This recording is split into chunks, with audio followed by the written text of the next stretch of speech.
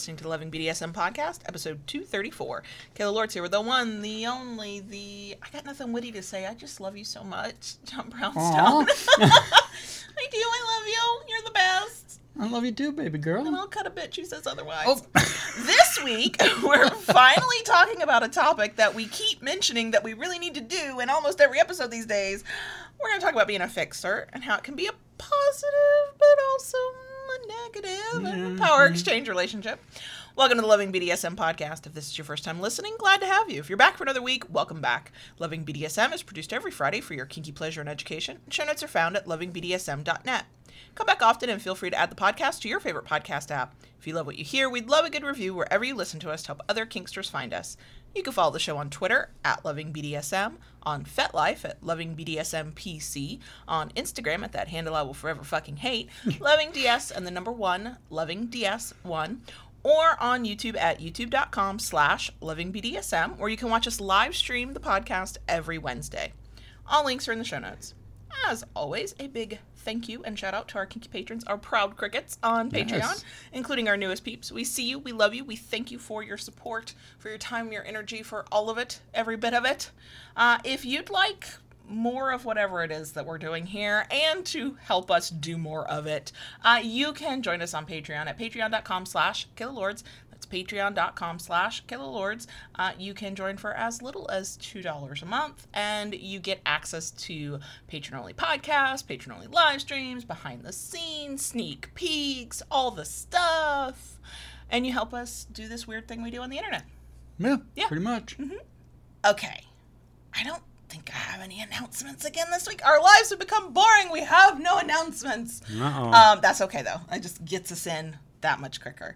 So we have said it, and recently, especially in many episodes recently, I've said something along the lines of, and that's the problem with being a fixer. We'll have to do an episode on that. Today is that time. Yes. We're here. We did it. We're fixing that. We are fixing it. And I'm not going to lie. That's some satisfying shit. Let us fix a thing. We created the problem, but whatever. We're also going to fix it. Fix it, yeah. So I did think that it would be good. I tried to write notes to keep myself organized. I did think it would be good to define how we view what being a fixer means. I feel like this term is kind of well known amongst people. It's not a power exchange specific thing. It's a relationship thing. It's not just in romantic or sexual relationships. It happens in friendships. It happens in parental, like child relationships, caregiving, like any relationship you can have with another human being. One or both of you can be this type of person. For good or ill. We are both what we would call fixers. Yeah. You go first. What does that mean to you? What does being a fixer mean? If I see a problem, it needs to be corrected. And you have the solution. Going to come up with it one way or another. I know. And as much as I hate to admit it, as a rehabilitated fixer, sometimes, even if it's not broke, it needs to be fixed. Oh, I can totally find a solution for a problem you didn't have. Yeah. You didn't even know that was a problem, but I've got solutions. So, it can be... and we do joke about the negative side because there is a negative impact of being a fixer or being in a relationship with a fixer who does not seem to be self-aware about their fixiness. I see being a fixer in the same way. If you tell me there's a problem, my brain, before you even finish the problem, I'm already calculating what we could do to fix it. Yeah. If I look at other people's lives from the outside, I'm like, I think I know what their problem is, and also here's a solution. If you act on that, looking in from the outside, and then without being asked to offer up solutions, you're not just a fixer, you're obnoxious. I probably did that a lot when I was younger, and then I decided I don't like talking to people I don't know, and I think I stopped. And then I went, you know what, I can create my own content, and I can offer the solutions, and people don't have to take it. They're free to ignore it, but I got to offer the solution without being asked. Also, I spent this weekend, I spent 2 hours answering DMs and emails and messages where people were asking my thoughts. And it was like, oh, I'm in fixer heaven right now. The downside, one of many downsides to being a fixer, is that you will offer the advice or the solution, and then people, darn them, are free agents. They have free will. They can ignore the fuck out of you. So the way I look at being a fixer, when I was having deep shower thoughts this morning on this topic, I was thinking about it in terms of, yes, exactly that. If somebody that I care about on any level, even just I care about them as a fellow human being, starts talking about a problem, my mind spins up and is ready to try and find solutions. Mm-hmm. Doesn't mean I always find solutions. Does not mean I think all of my solutions will work or are great, but that's where my mind goes. Let's fix this problem. Hence the fixer kind of label. But I was thinking about sort of why and where that comes from. And speaking for myself and only for myself, part of it is the people pleaser in me. Especially when it's somebody I deeply care about. You come to me, you're upset about something. What I want is for you not to be upset. Right. And so therefore, let's fix this problem. We're going to talk about why that should not be our go-to if you yourself are a fixer. Then there's also the other side, which is still a people pleaser thing. Mm-hmm. I see it come out in me more when I think, even if I've not been accused of it, I think I might be the reason for a problem. I don't, my perfectionist side is like, oh, that's a problem. We have to fix it. It needs to be right. It needs to be perfect. And it's even more meaningful and more serious to me if I think I contributed to the problem, if I was part of the problem.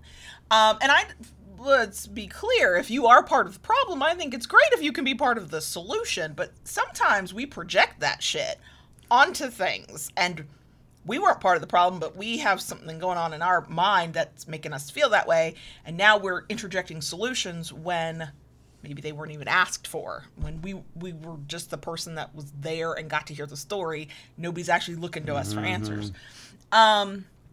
Being a fixer as a submissive, we talked about it. I think it was last week's episode. We were talking about, maybe it was the week before, we were talking about our disagreement, where I made a parenting decision to fix a problem that had not even been communicated yet. That is another way that I see myself as a fixer. You didn't come to me with a problem. I prevented a problem. You perceived a problem and fixed one that... Fixed it. Yeah. Didn't talk to anybody. Didn't get any outside opinions. Didn't make sure it was a problem to begin with. Made up the problem. Made up the solution. 30 seconds. Done. Job done. I have completed my work for the day. Nothing to see here. Let's go home. Yes. See where that got you. So there's lots of layers to it for me. I think the most common one that most of us can relate to on either side of whether you're a fixer or not, this is not a submissive type, dom type. It, as we've said, you're a fixer, I'm a fixer, dom sub, we can fuck each other up with it. Or it can be used for good and not evil. Yeah, because as a dominant, to want to be a fixer, because, you know, as my submissive, you come to me and, you know, Daddy, this, you know, it's like, all right, you know, I'm the big D. I'm going to take care of this. I'm going to fix it for you. Mm-hmm. On the other side, as a submissive, you're like, I have a problem. And I'm like, I have a purpose. I can serve. I will fix this problem and be the best good girl ever because I solved a problem. That's great when it works and that's what you both want. That's not so great when the other person's like, that's not what I fucking asked for. You didn't even let me ask for anything. I haven't even finished telling you the story of my bad day and you've got 5 solutions. And we do it to each other. Yeah. So the most stereotypical example I can give, and this is any type of relationship with any type of person. Person comes to you and they're like, today was awful. And they proceed to go on a rant about their day. If they're lucky, they're allowed to wind down from that rant. They might even get to say, what do you think? As a longtime fixer, I know that we sometimes don't let them even get to that point of finishing their thought or asking us what we think. And while that person's talking, the fixer in the conversation is coming up with solutions of what they could have done better, what they can do now, how this can be salvaged, how this can be fixed. And if they get to that point, what do you think? Or the poor person just takes a breath. I mean, and I say this because I've done this. And the fixer goes, well, you know what you need to do. And then they present this laundry list of things the person can do. Mm-hmm. And then what happens? That person goes, that's not what I want. I didn't ask for that. I don't need you to help me. I need you to listen. I need you to be here. I need you to let me finish my thought. And see, there is kind of the crux of the situation. Mm-hmm. You just said it. Because what's happening as a fixer, you listen to enough to perceive that there is a problem. Mm-hmm. Your listening shuts down, and your mind starts spinning up solutions to the problem rather than listening. Mm-hmm. It's one of those moments. It's the listening. I'm putting air quotes around that word. In order to respond, taken to an extreme degree. Like in some cases, you have stopped listening. You're not listening to them talk about how they feel or their emotions. Maybe they haven't said that yet because you haven't asked. You heard the beginning part or enough of it to infer, and now you're ready to respond, and they're still talking, and you've already got your response laid out. Here's the thing. I think it comes from a really good, positive place. Yes, there are some obnoxious asses out there who just really like the sound of their voice. They need to get 2 microphones and an internet connection like we did. If that's the case. I think most of the time it comes from a good place, but your intentions don't matter so much as your impact. If the person in your relationship feels like they're not being heard, they're being ignored, all you care about is fixing a thing when that's not what they want, they don't need your solutions, then they feel devalued as your partner. And it hits both sides of the slash. So I am more aware of this. Mm-hmm. I think you are my first serious long-term relationship with a fellow fixer.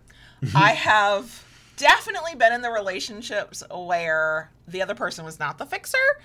They did not always appreciate my fixing, but they never called me out on it either. And I never really experienced the other side of that. Part of that was I was in relationships with assholes who didn't want to listen to how I felt anyway. So that's a whole other conversation. But then here I got into this relationship with a dominant who is in charge. And I do want your guidance and help in fixing problems. Sure.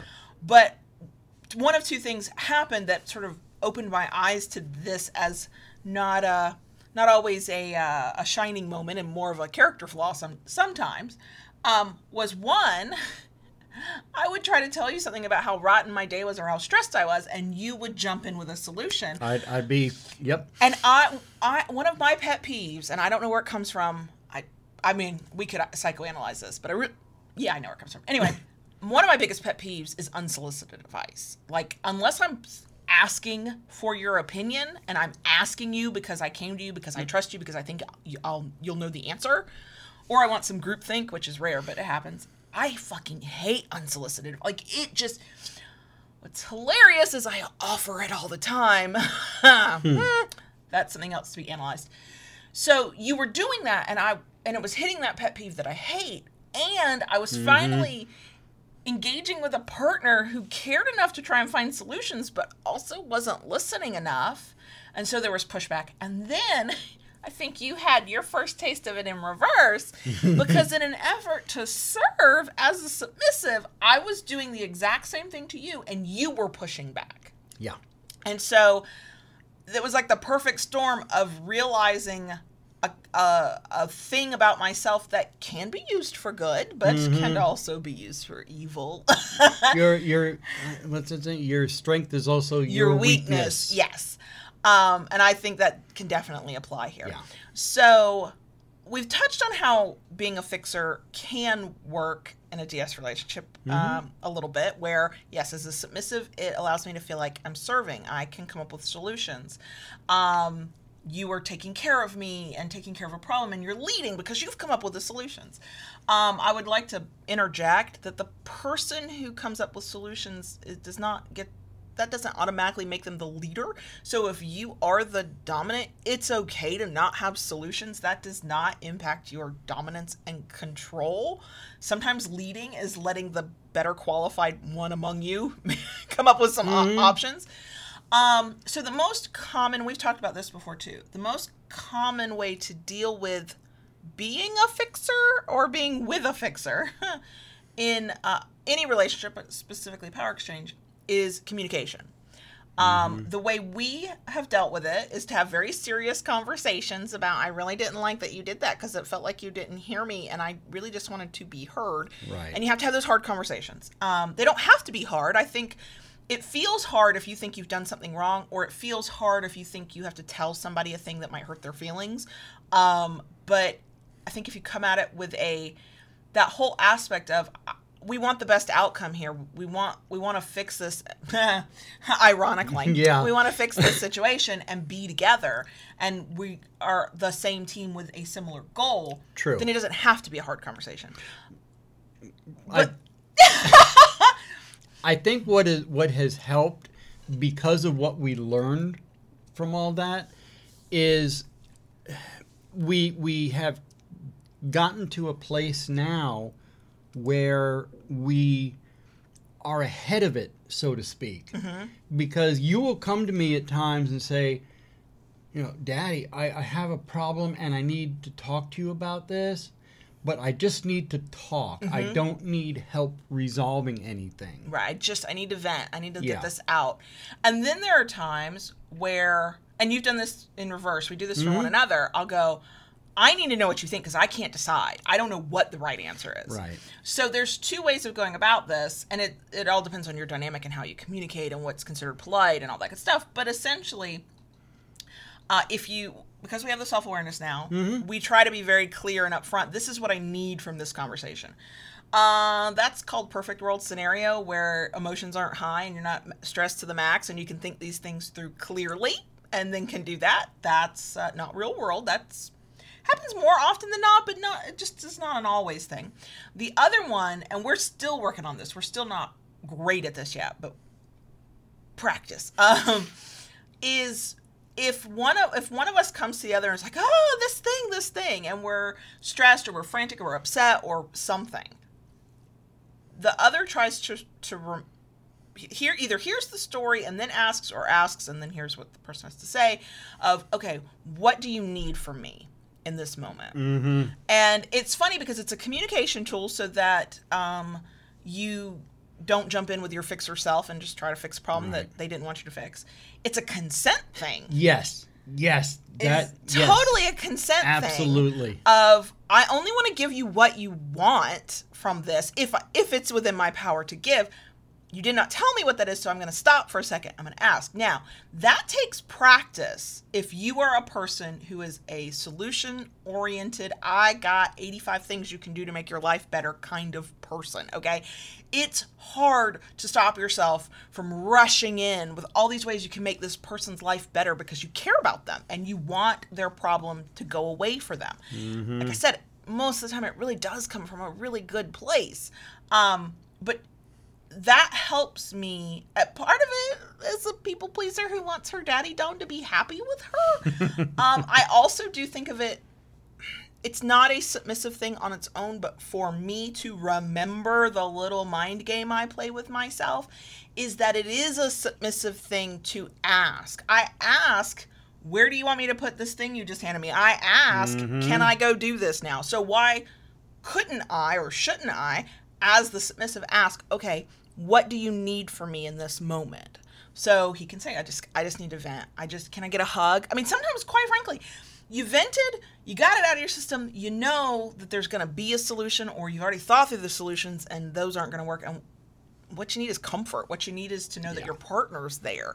And if we don't give people the opportunity to express that, and we jump in with the assumptions of what we think they need, we're not being our best dom sub self. We're also not respecting their needs, which is pure consent. Like, I only want to give you what you want to receive from me. That is the basic tenet of consent.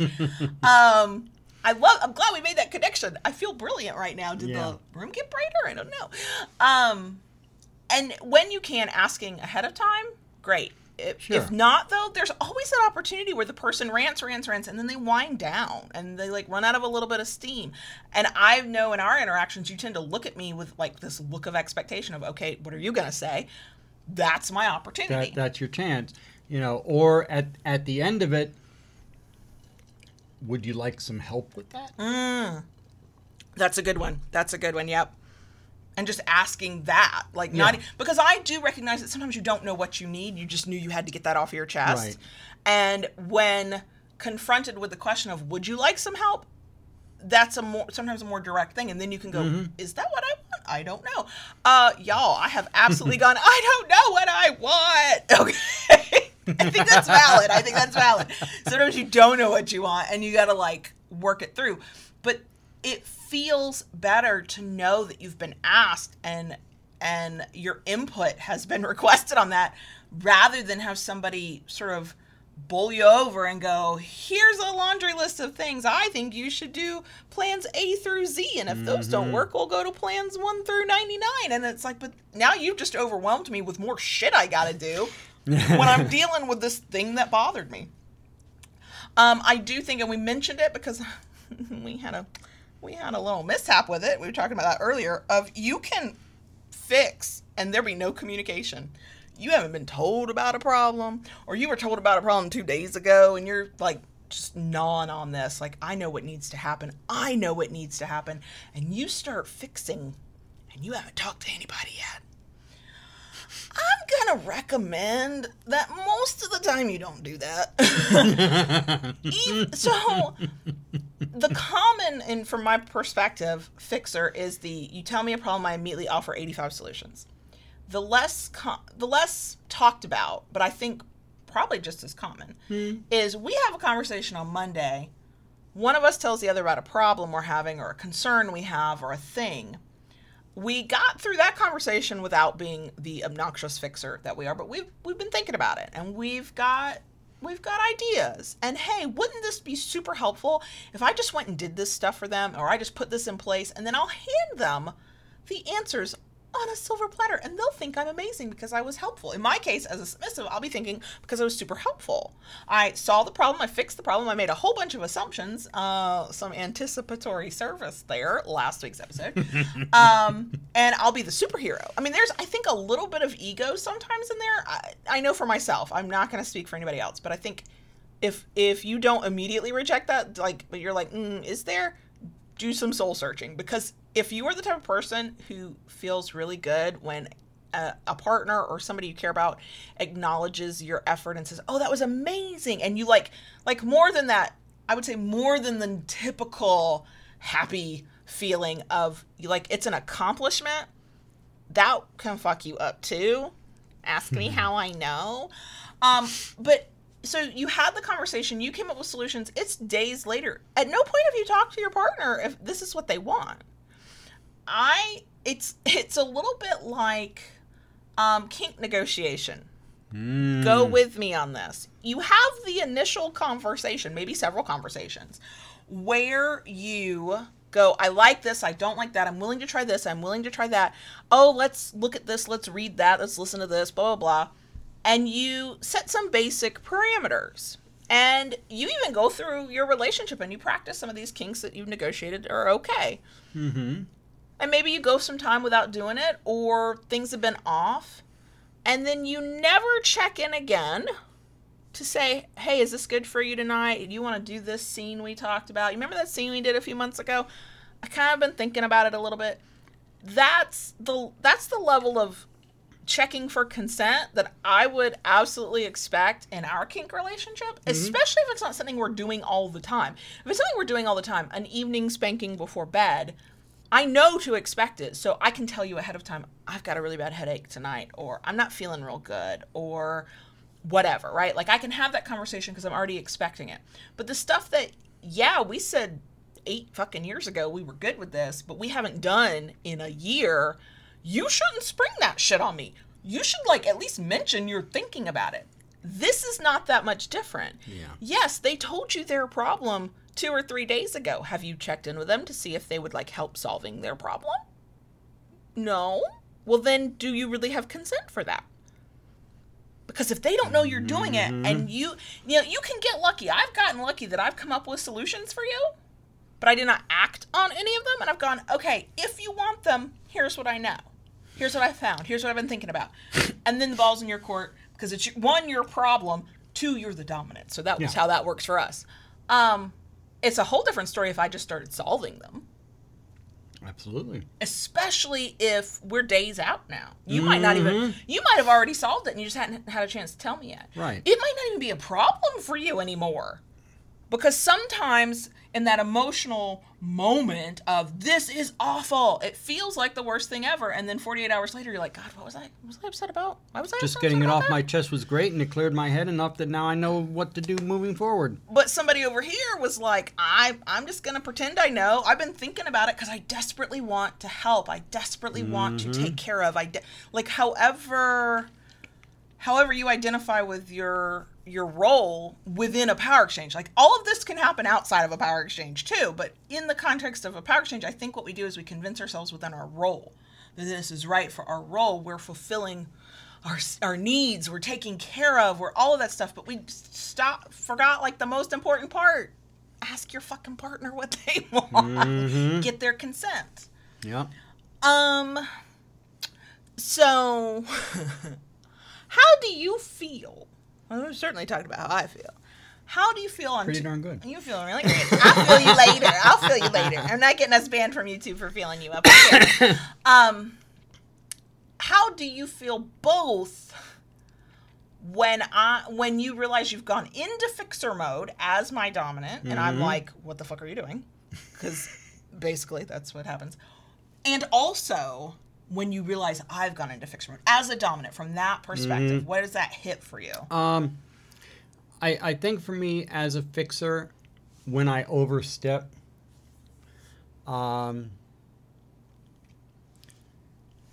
there's a certain amount of that, oh yeah, I did kind of go a little far there. And it makes me realize that I need to be a little bit more cognizant of that.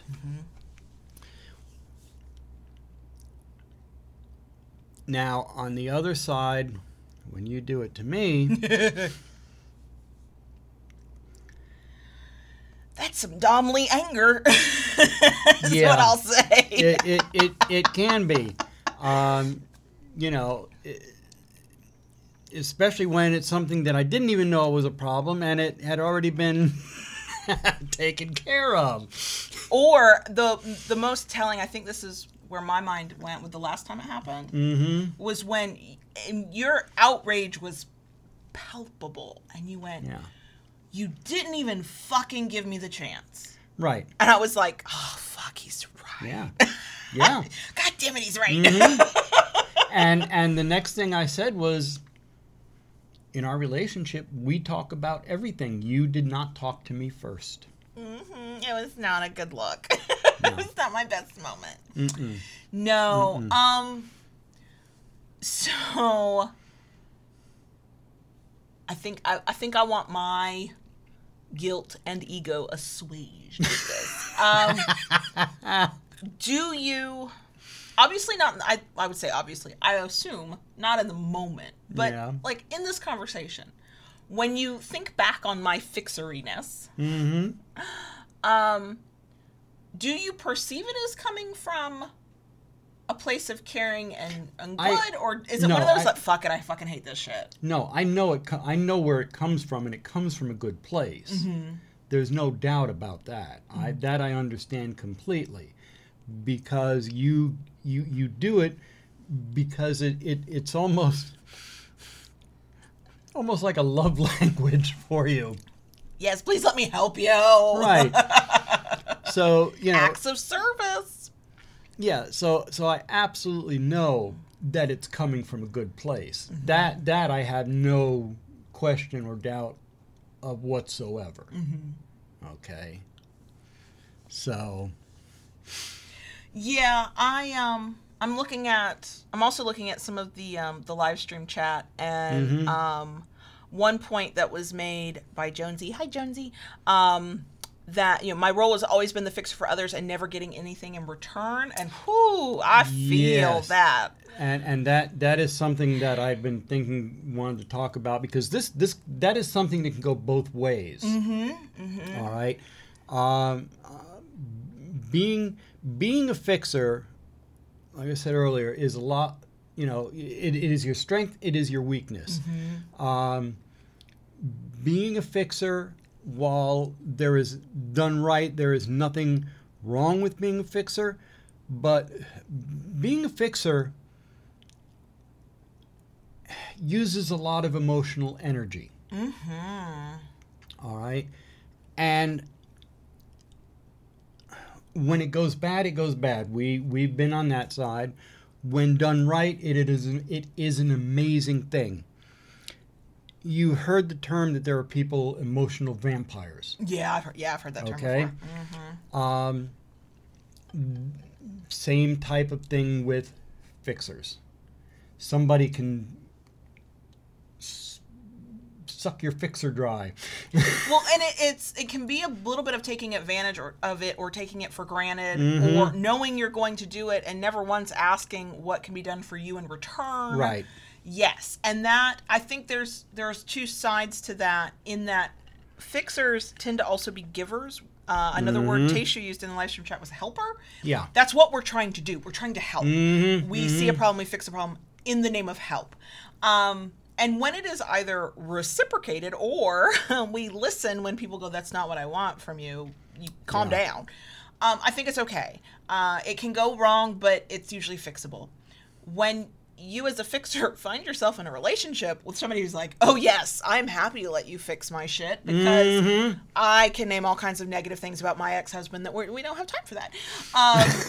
It will suck you dry, and it will take all of your energy because in those types of situations, from my perspective, that person who's willing to take that from you and not give it in return and not be a source of support, not just tell you don't have to, like, please stop doing that, or what can I do for you, or thank you for helping me. When you're not getting something in return to refill that well, there's all kinds of negative things that happen, but it will absolutely kill a relationship. Now, whether that relationship ends or not, that's a whole other topic, because I've seen a lot of dead relationships walking, and those people are still there, and I'm like, why? My fixer wants to help you. I'm going to leave it alone, though. You didn't ask. And that was me. I had been wrung dry from not just my former marriage, but previous relationships. And it was still ages before I finally went, wait, I don't have to put up with this. I don't have to feel this way. I can feel better. It's okay if I feel better. I don't have to be taken for granted every moment of the day. And at the same time, the other side of that is where the fixer fixes so much that the other person never feels heard. Never feels like they can just come to you. Like, it's I'm happy to be a fixer. I love my fellow fixers out there, but intense fixers who are not self-aware to know what the fuck we're doing, we are exhausting. We have so many ideas. We know so much. We can come across as very condescending and patronizing. Not necessarily because that's who we are, but because we just think we know the answers. And if, God help us, if people would just do what we tell them to do, their lives would be easier. Like, there's a toxic side to anything, and that can kill a relationship just as much because the other person never feels heard, and what they want to do is be heard. Or maybe they want to help you, and you're too busy coming up with all the solutions to let somebody else help you too. It comes in all, I feel like now that I am aware of who I am and that part of me that the first impulse is to problem solve and to fix and to help and to make things right for people. Part of it is it's hard to see somebody's raw emotions when they're hurt, when they're angry, when, and especially I know for myself, and this is definitely just a me thing here, because I don't know how other people feel about this. I spent my most formative years listening to the adults in my life yell at me, at each other, about things. Yeah. And I have an innate need to make that negative emotion go away. And I learned at a very young age that if you try to be perfect and fix everything and never do anything wrong, then people won't yell at you, except that's not fucking true. There was still yelling. So I know where some of that comes from. When somebody's negative emotions, even if they're not directed at me, but I'm kind of in the line of that fire because they need to vent, because they're upset, especially if there's somebody I care for, I just want to make that go away with like every fiber of my being. And it has taken me many, many years to recognize, to understand, to get comfortable with the idea that you can't do that for people. You can be there for them. You can be a support for them. You might be part of what helps them feel better at some point, but you, the lone person who just happens to be confronted with their negative emotions in that moment, there's no magic wand to wave. You are not a superhero. You can't. It just doesn't exist. That people have to go through those negative emotions and they have to find their own solutions, and you have to choose what part you're going to play, if you're going to play a part at all, but it still needs to be with their consent. It has to be what they want from you. And so I know that some of my fixing is very much a reflection of a whole bunch of crap from early formative years that still plays out for me, and I then have to combat, because here's the thing. We talked about this it was last week's episode, because it was the problem with anticipatory service. When you try to fix, because you're a fixer and that's what you do, and you're here to make the person you love, the person you respect's life better, and they throw back at you, I didn't fucking ask for it, I didn't fucking want it, why did you do that? It feels like a personal attack. You did something out of great care and love without their fucking consent, and they don't appreciate it, and they're mad at you for it. Mm-hmm. It is very easy for that to devolve into its own separate argument and issue that now has to be dealt with. And when, depending on your reasoning and your psyche and how you're wired and why you do those things, if you've done that kind of self-reflection to figure that out, it can be really painful, because what it feels like is you've just had your love and help and support thrown back in your face and rejected. And it is rejected because it wasn't asked for, because you didn't take 2 seconds to go, hey, I got some ideas. Can I help you with this? How would you feel if I, whatever. I think there are good things to being a fixer. I feel like I'm totally dogged on being a fixer in this, because there are so many negative sides. There are so many times when it gets out of hand, when people just don't think first. And I think that being a fixer is not inherently a bad thing. We are solution-oriented people. Right. We tend to be the people that others turn to and go, what the fuck are we going to do? Because I'm like, haha, my time has come. I have a chart, a spreadsheet, and a to-do list. We can do it all. I think the world needs the fixers of the world. I think that, especially in a power exchange, what I have discovered about, from a submissive perspective, about being a fixer, is, man, that's the quickest way to fall out of your dynamic, because now I'm making decisions, and now I'm deciding, and now I'm telling you what needs to happen. And that's not me at my most submissive, even if I call it helping, even if I call it serving. I'm And when you do it, it's an overreach of power. It's like, wait, I didn't ask for this level of control, this level of command, this level. What are you doing? I didn't ask for this. Right. And that's why it's important to see it from both sides of the slash, the negatives of it anyway.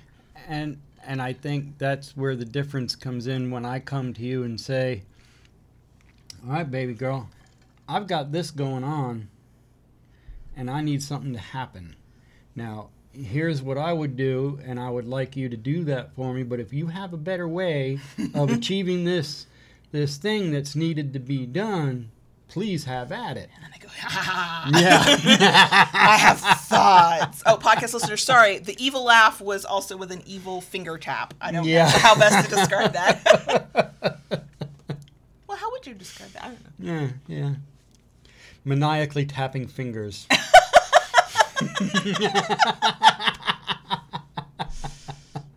I mean, I'm not mad at it. Not wrong either. Right, yeah. Exactly. Yep. Tayshu pointed out in the live stream chat, being a fixer means your listening skills need to be on point. That is very true. Yeah. I also would say that you need to throw assumptions to the fucking wind, because you can't assume shit as a fixer, because when you do, then you jump into fix. We all make assumptions. That's a human condition. But fixers of the world, man, we really do make an ass out of you and me when we Zoom. Oh, it's not pretty. No, it's not. No, and it's not. I think just slowing down to ask a question. What do you need from me in this conversation? Can I help? How can I help? Would you like some ideas? However feels natural, like pick your script, but taking a breath, slowing down, getting consent. I mean, I feel like for me, that's going to be revolutionary because for all our talk of what to say and how to say it, we still fuck up easily. If I come running to you and I'm in tears and I'm mad, let me assure you, his first reaction is going to be, who do I have to fuck up and how do I fix this? Like, because I'm upset and he doesn't want me to be upset because he loves me. Like, I understand it. It's not helpful. I understand it. So, and the same is true. We had a moment earlier today where I was ready to go fucking battle for him. Like, don't fuck with my John Brownstone. I will cut a bitch. And not in that teasy way when, like, people want to flirt. Like, I'm pissed. That was not helpful. Like, I forgot to stop and go, what do you need from me in this moment? So we are not perfect at this. It is still a thing that we're practicing and figuring out and trying to remember. But if thinking about it in terms of consent. Yeah. Oh, yeah. Mind blown, powerful. Because if that's what I'm looking for is consent, then before I offer a solution, I have to make sure that it's wanted. I have to get the yes or no. And that goes both ways because, you know, I see a lot of conversation going on in the in the live chat about, you know, people constantly coming to you for fixes. Oh, yeah. Once you're a known fixer, oh, Lord. You know, that consent goes both ways because even as a fixer, you know, you have to give consent to the other person. Right. And you need, even as a fixer, you need to have your boundaries. Like, you know, say, okay, look, I can't do this right now. Those emotional vampires. Yeah. Yes. I used to have a lot of friends that they knew they could come to me and they could, part of it was just being a listener. And you don't have to be a fixer to be this way. I know for me it intersects where I am that shoulder for people to come cry on. Yeah. For the most part, I don't mind.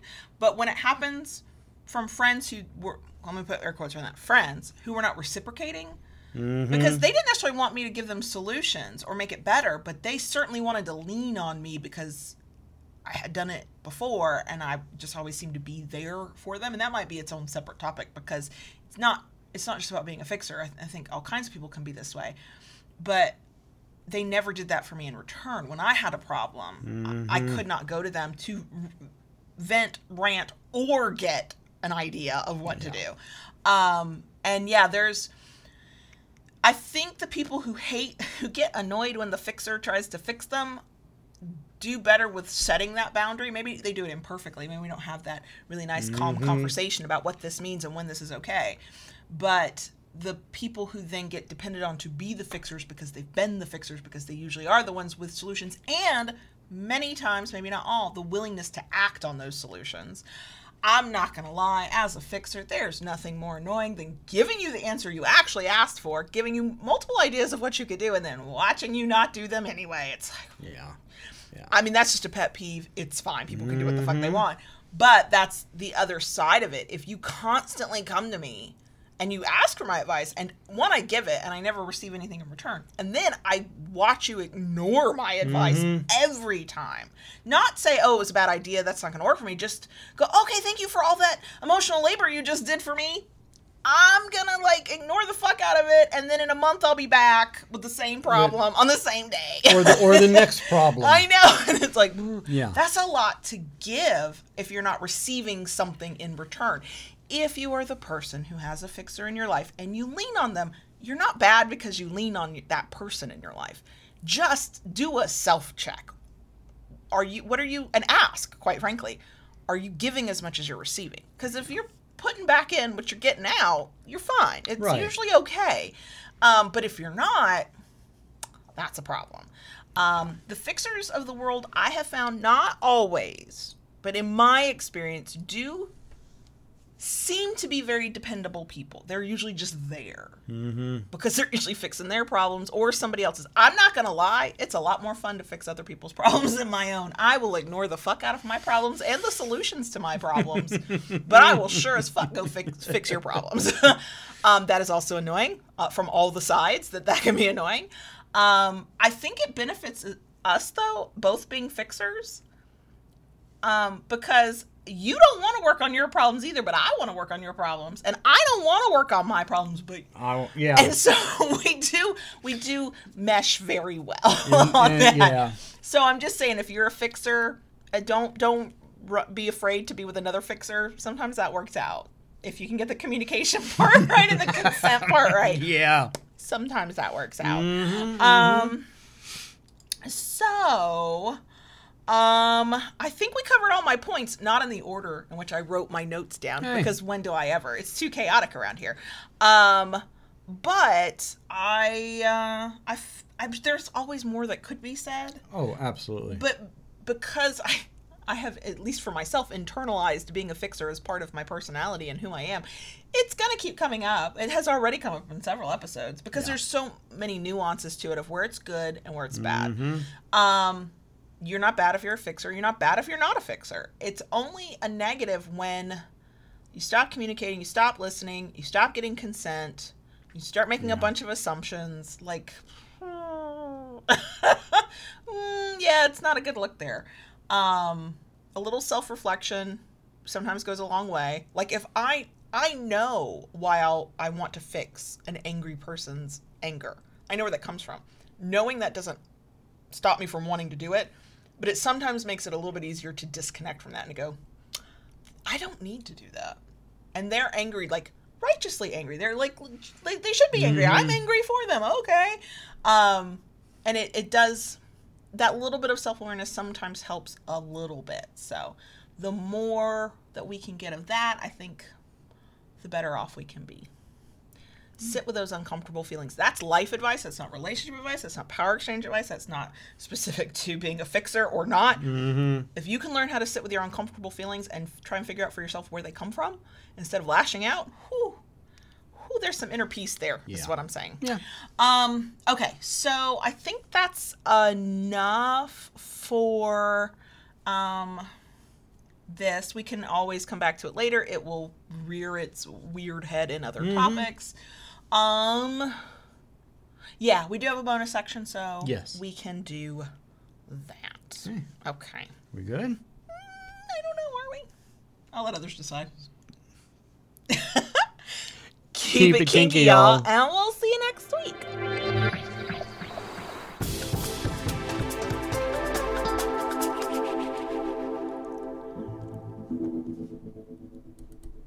Daddy. Yes, baby girl. Can I talk to the crickets, please? You want to talk to the crickets? I want to talk to the crickets. Why do you want to talk to the crickets? Because I love the crickets. And they love us. Me, you, somebody. They're here. If they can hear the sound of my voice, they love somebody. Well, okay then. Okay. I just want to make the crickets happy. I know.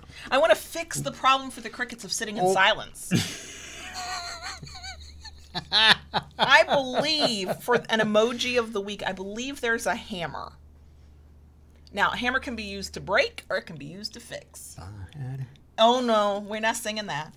Others will join you. It'll be a thing. I'm not prepared. Be a kumbaya. I'm not prepared. So if I'm remembering correctly, and there is a hammer or something that looks like a hammer in the emojis, that will be our emoji of the week. Because a fixer can fix shit, or a fixer can break shit too. I'm just saying. So I didn't do this in the beginning, because I feel like this is just a more casual conversation, but I guess it could have been an announcement.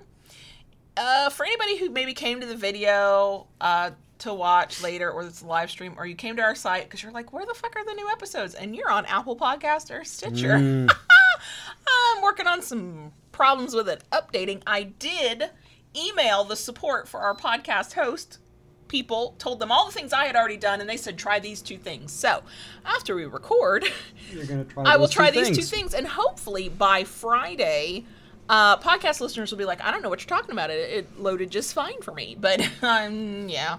We're getting hammered in the chat. I'm here to get hammered on a few levels. Podcast listeners, you feel free to DM, email, social media, at whatever with your hammer. It's fine. Because there's a couple ways to get hammered, and I'm okay with that. So, there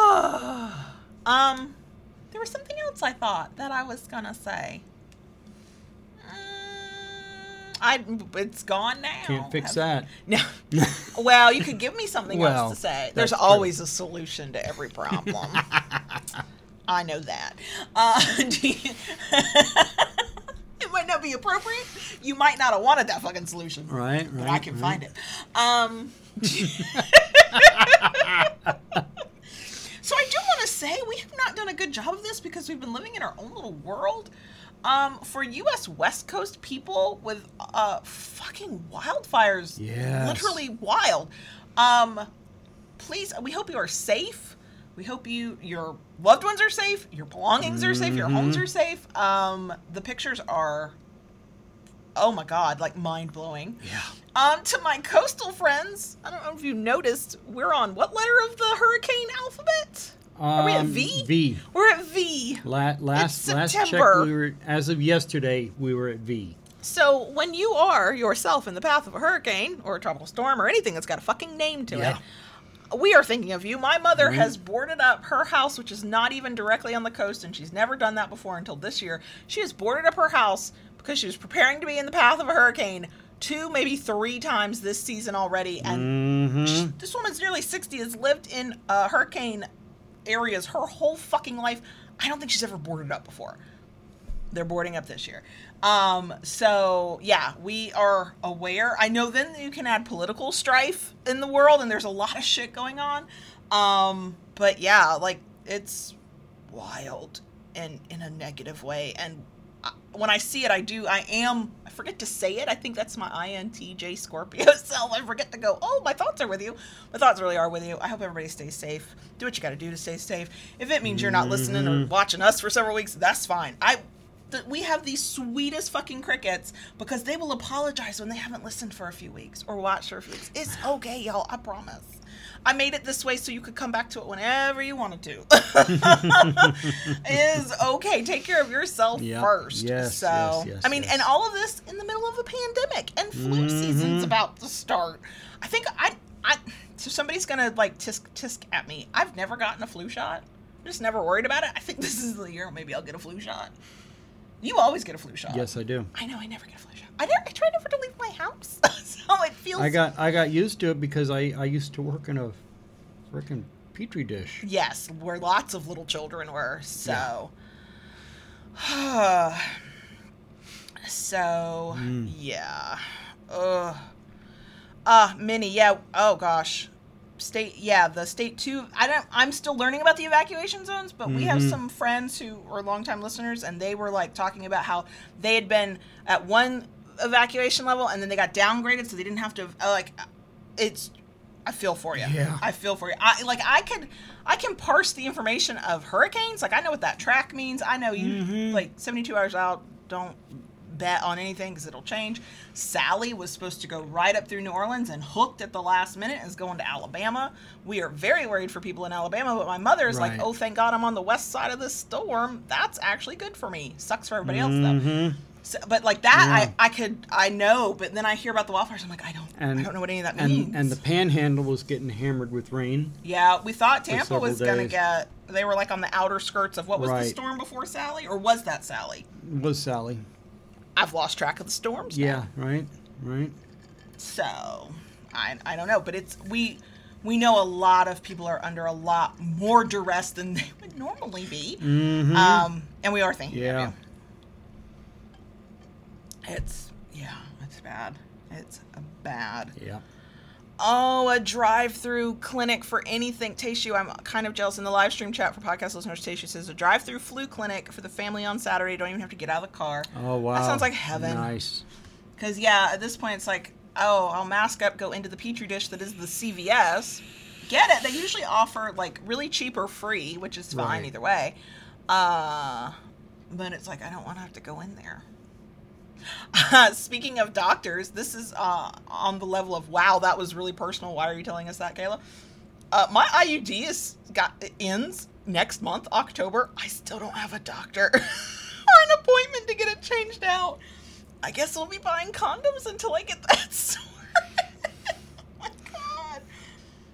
This factory's closed. Production does not occur in this uterus, fallopian tubes, womb anymore on purpose. So yeah, it's actually a big deal that I still don't have an OBGYN or an appointment to change my IUD. I should probably work on that.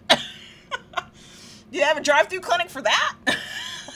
Somehow I doubt it. Hang my feet out the window and just like pretend the window is stirrups? You just drive through, they pull the one out, pop the other one in, and we keep on going? I mean, wow, this went down real quick. Oh my God. Did not take long at all. Oh my God, oh my God, oh my God. Oh my God. Oh, wow.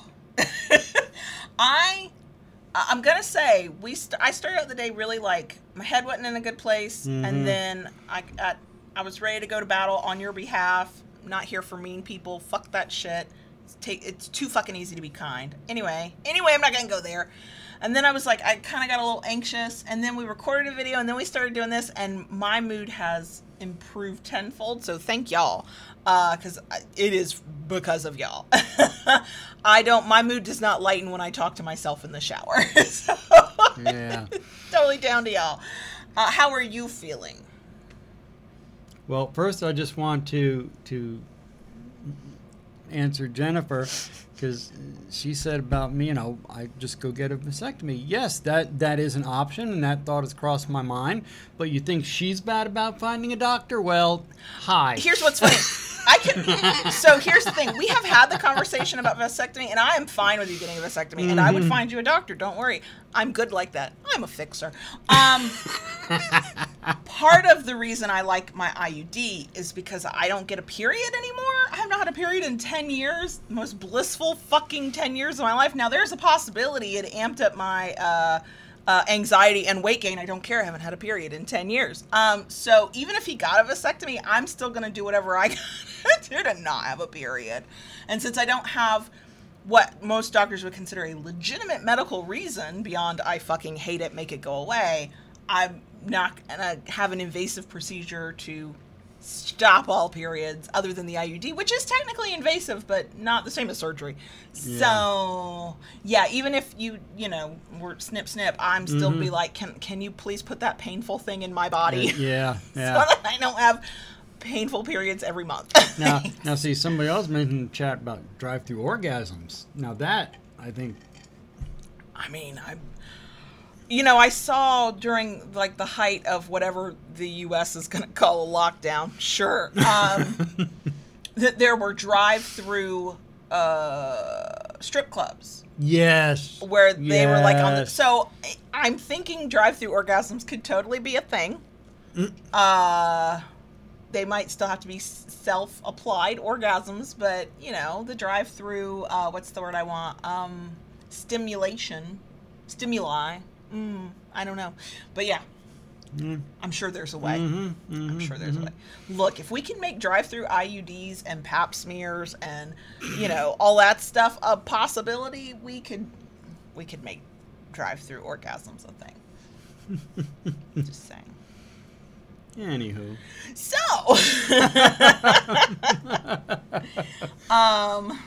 what have you got anything going on this week?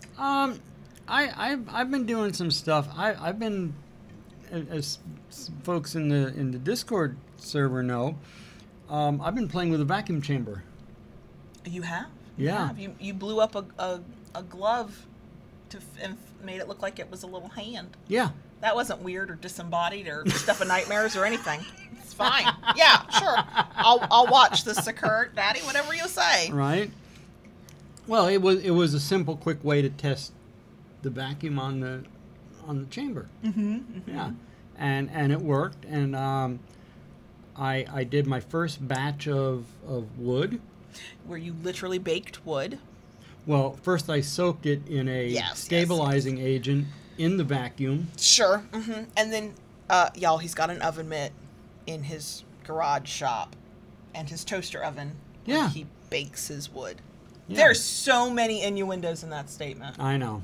I mean, how do you bake your wood? At 200 degrees. And what do you do when the wood is baked? Anything I want. As it should be. Yeah. But yeah, Silent Wing, the way to test the vacuum, you just take a rubber glove and you seal it off at the end. And because it's sealed, there's still some air in there. You don't even have to blow it up. Just seal it as it is, flat. Put it in the vacuum chamber. You create a vacuum, and at that point, whatever air is inside that glove becomes the normal pressure, so it inflates. It appears to inflate. That's what's so weird to me, because it's like, what is the size of air? Well, when there's no vacuum, that glove is flat and crinkled and looks like there's nothing in it. Right. In a vacuum, it looks like it's filled with air. Right. Which means it's always filled with air? To a certain extent. Oh, my brain hurts. My brain hurts. My brain hurts. Ah. Oh my gosh. I need to talk about feelings or something. All right. Optimism. Not trying to break you now. I know. Personality test. I need something less technical.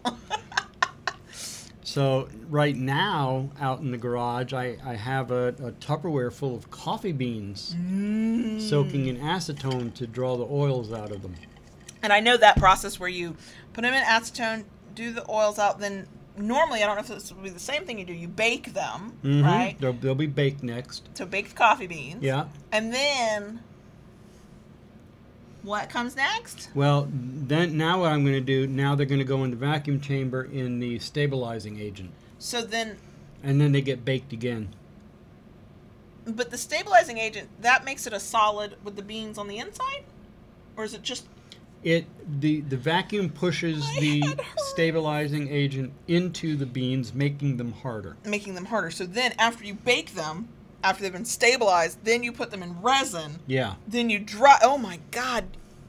Wow. So in 85 years, we'll get something made with coffee beans. Is that what I'm hearing? I have to ask. Nobody asked this. It's okay. I'll ask. Nobody was thinking this. It's okay. Will there be a coffee bean paddle at some point in life? Ooh, Would it? I mean, is that a little? Is that weird even for us by our standards? Yeah. I'm okay with it. I'm okay with it as a novelty item. Yeah. Oh my gosh. Well, okay. We could paddle out of anything, even coffee beans. Anything else? No. Yeah, I got nothing. Nothing that feels interesting that I haven't already said a million times before. Okay. All right.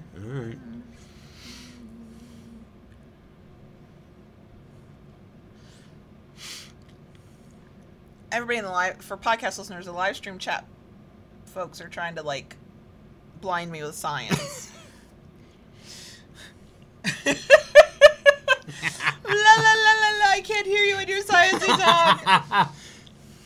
Hey, look, I celebrate girls in STEM. I think there should be more people across the gender spectrum in all industries. I am the stereotypical cisgender woman who's like, oh, science, no thank you. Unless you turn it into a story.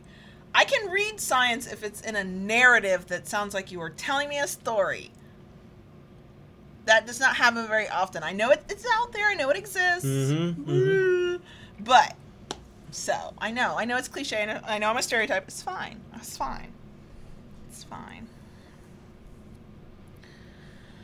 So, yeah, I'm sorry, y'all. I feel like we're super duper quiet because Saki the dog is great for anybody who wants an update. When I say great, I mean as great as a 15-year-old dog with congestive heart failure can be. We probably need to get his dosage upped a little bit. I've got to contact that. We do have a working dishwasher. If you join us on the Friday night YouTube Hangouts, you heard the saga already, but we do have a working dishwasher. Plumber has to come back out, though, because the refrigerator is a problem still. Well, the refrigerator itself is not the problem. No. It's the water line. The water line coming in, it's not getting enough water to truly make enough ice the way it should. Right, which is very annoying. Especially for the way we go through ice in this house. We are iced drink people, all four of us. Yep. If we're drinking something that's not meant to be hot, is meant to be cold, it better have some ice in it. The ice maker, because of the problem with the water line or whatever the problem is, cannot keep up with our ice consumption, and sometimes we have to supplement with 10-pound bags of ice. Right. It's sad. So we just need to get the fridge fixed, thanks. Yeah. Yeah, we're just same old. Same old. I was I was supposed to go to where I was kind of sort of planning on going to Orlando tomorrow, but I know I thought I was gonna get the house to myself for part of the day, but I guess I was wrong. Yeah, you were. Not going to go. I've just got too much going on that I need to do. And yes, Silent Wing, that would be an option for that. For podcast listeners, Silent Wing said about casting resin around wood. the wood for extra strength. Yes, yeah. Yeah, while we were dithering, they were talking about the coffee bean paddles, and they were workshopping it for you. I know, and that has, and I've kind of been watching that, so, and I that's given me some thought, and there may be the evil mastermind wood man who bakes his wood. Yeah, baked wood. I don't know why I find that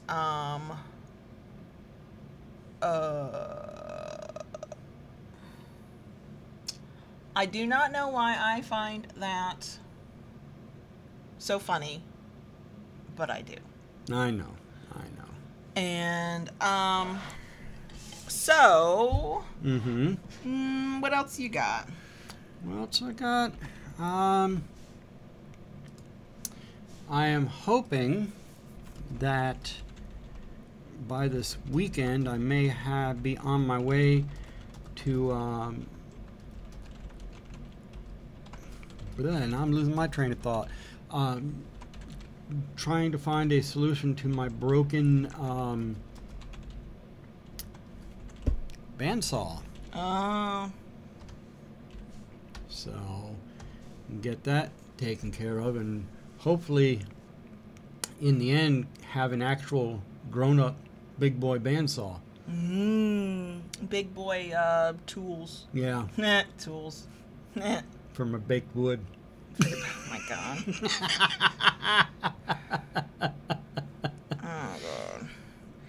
Oh god. Okay. So we've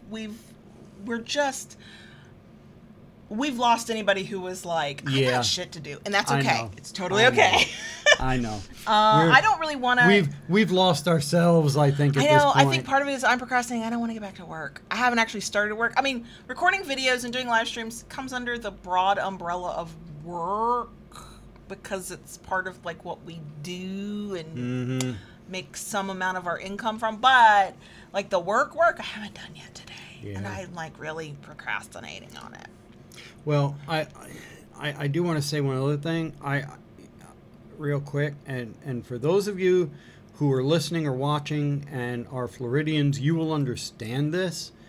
We're looking at weather that will not go over 88 degrees for the next week. It's not cool enough for me. And temperatures will be dropping down to around low 70s, and we will hit 67 on several nights. Not cool enough. Sorry. I need 82. You know what? And no humidity. You know what? Screw you. Screw you. If it's not good enough for you. Upper 80s. Nope. Low 70s and upper Nope. 60s.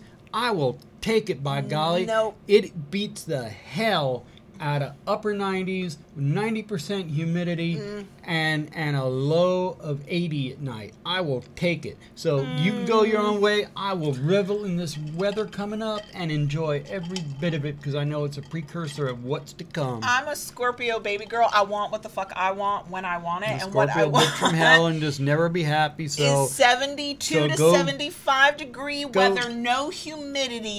go back to your corner and I will Upper revel. 50s for the overnight low. So if I want to wear leggings, I'm not sweating to death. If I want to wear shorts, I'm not shivering to death. Like, There.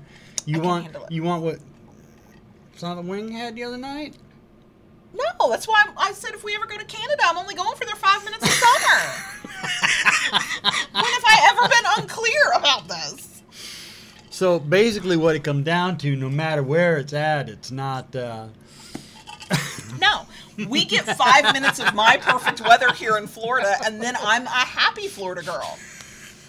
And for the other 364 days of the year, I'll bitch about living in Florida, but never move from here because this is where I live. On that note, also, we keep buying warm, wintry type clothes like we are people with a massive delusion about the weather.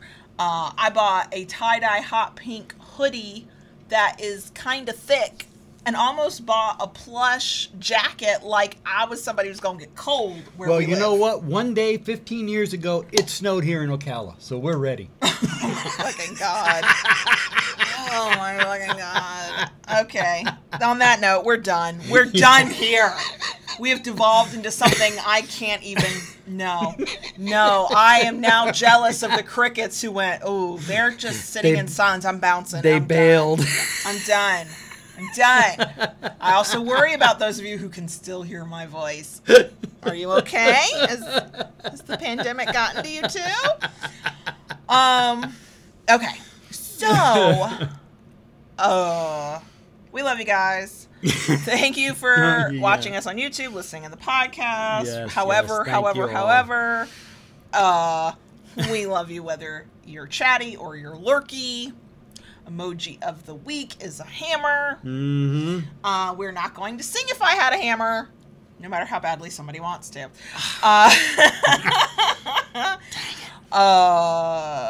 That's all I got. You got? We're good? I think we're good. Okay. Thank you, everybody. It's been fun as Yep. always. Bye. Bye.